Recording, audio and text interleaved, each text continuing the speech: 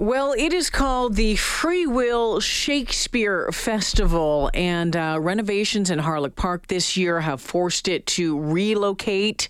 But have you heard about the Freewill Shakespeare Festival? Do you know what it's all about? Let's find out with Cassie Duval. She's the managing director of the festival, along with one of the actors, Matthew Morgan, who is going to be in a production called Shakespeare Macbeth. We'll find out about that coming up. Hi, guys. Welcome to the show. Hello. Thank you so much for having us. Nice to have you. Let's start with you, Cassie. Tell us about the Freewill Shakespeare Festival. What's it all about? Sure. Yeah. No, the Freewill Shakespeare Festival is it's a Shakespeare festival.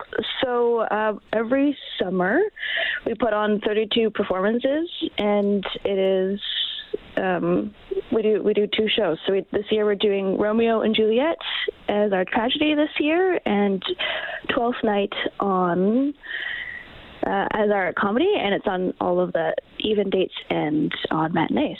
All right. So the Freewill Players Theatre Guild. Tell me about that. Well, that's just our company name. Okay. So the Freewill Players Theatre Guild puts on the Freewill Shakespeare Festival. We've been doing it every year for 34 years, and it all started as this initiative from 7 U of A graduates back in 1989. Wow. And we've been doing it ever since. Wow, very cool. So with the renos in Harlech Park this year, then where are the productions going to take place? The productions this year are taking place in this beautiful tent called the Crystal Palace Spiegel Tent, which currently is located on the Edmonton Expo Centre grounds. We're just south of the Coliseum in the parking lot of the Expo Centre. So are these productions like a traditional Shakespeare, or do you add some modern flair to them? Do you jazz them up? What are they like? We definitely jazz them up. We are a contemporary Shakespeare company, with the goal to be as accessible as possible, and so that covers everything from pricing, as we have 9 pay what you will performances, and then some of the lowest theater prices in the city. Is it all ages, do you think? I would say, there's some definitely more mature things happening, especially in Romeo and Juliet. The ending is not the best. To terrorize small children, that's right. Yeah, exactly. And there's some swearing that happens in Twelfth Night, and okay, so you guys are doing Romeo and Juliet and Twelfth Night, but I'm also what is this Shakespeare Macbeth? Tell me about that, Matthew. Yes.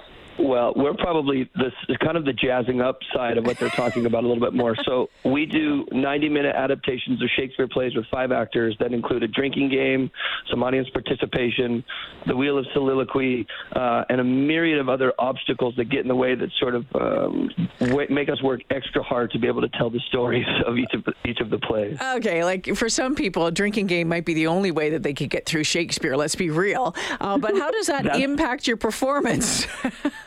Well, it impacts, let me tell you, we are all incredible actors by the end of the play, to say the least. But that was sort of for us, that was always the hook, was we want to do Shakespeare for people who never want to go see Shakespeare. So how can we do that? We want to do it in bars, in places where, we have rowdy crowds that will shout back to us and play along with us. So that was sort of the ruse. And then we found that, the alcohol definitely impedes everybody in a fun party kind of atmosphere kind of way. So you go along doing your Macbeth, I guess, and then what? Yes.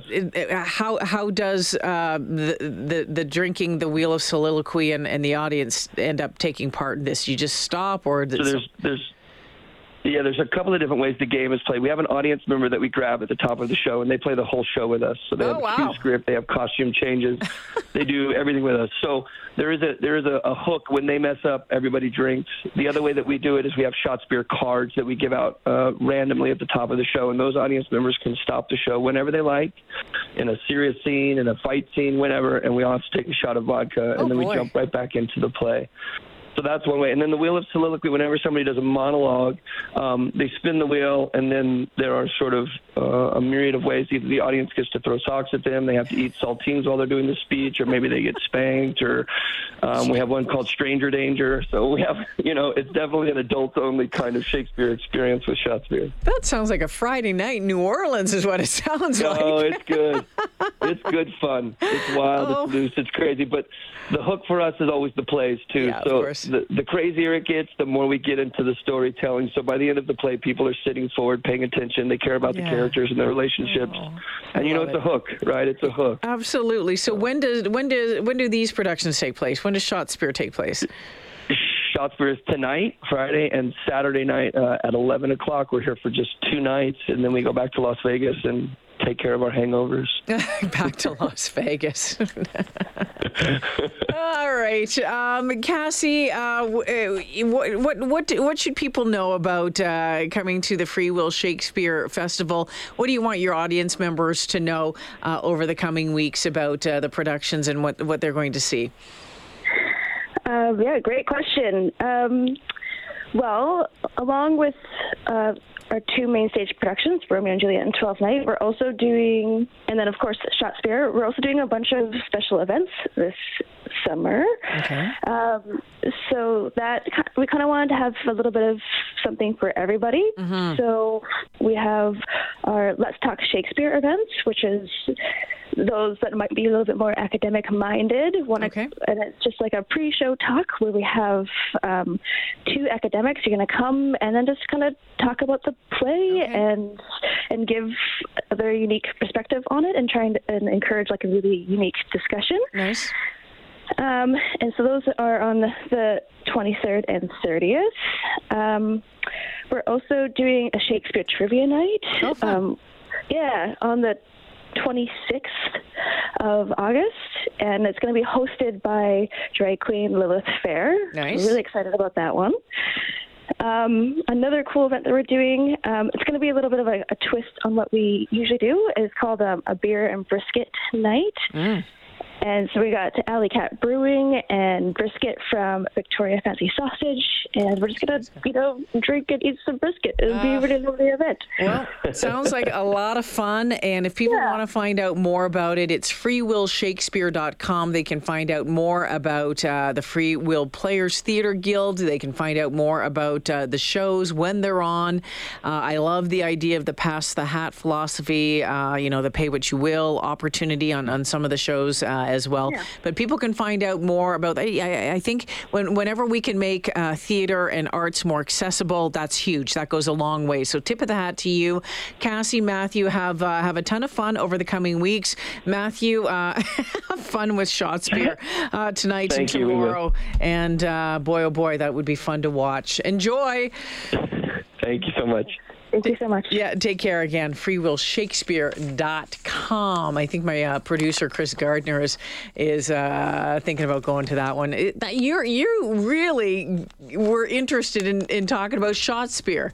Yeah, I was never really into Shakespeare, obviously, in my life since I was forced to do it in high school. Yeah. But, I saw this, and they've got so many varied events, and you see from all the families. And then I saw 11 o'clock, Shakespeare. And of course, the Fringe Theatre Festival underway as well in the city. So lots going on for you to get involved with over the coming weeks.